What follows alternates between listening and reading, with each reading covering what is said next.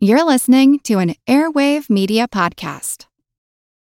When you need mealtime inspiration, it's worth shopping Kroger, where you'll find over 30,000 mouth-watering choices that excite your inner foodie. And no matter what tasty choice you make, you'll enjoy our everyday low prices, plus extra ways to save, like digital coupons worth over $600 each week. You can also save up to $1 off per gallon at the pump with fuel points. More savings and more inspiring flavors make shopping Kroger worth it every time. Kroger, fresh for everyone. Fuel restrictions apply. In about half an hour, we will actually start tracking a koala, and you'll start to get the trick of it quite quickly. We're on St. Bees Island off the coast of Queensland, Australia. Alastair Melzer and his team of Earthwatch volunteers have been studying the koalas that inhabit the island. A number of the koalas here have been captured and fitted with radio collars, and the team finds the koalas by tracking their signals.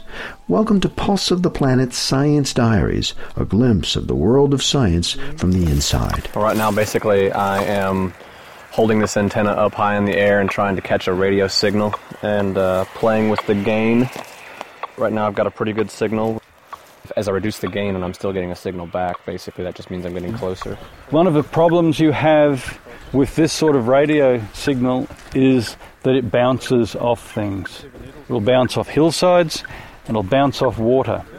One of the other arts that you're going to learn is interpreting where, in fact, the signal is coming from. Yeah, we're on the third reading and we weren't able to pick up anything really, just a faint signal back down the hill. Okay, that's possibly means you have to go higher, believe it or not. It may be you're so close under the ridge that the signal's been blocked out.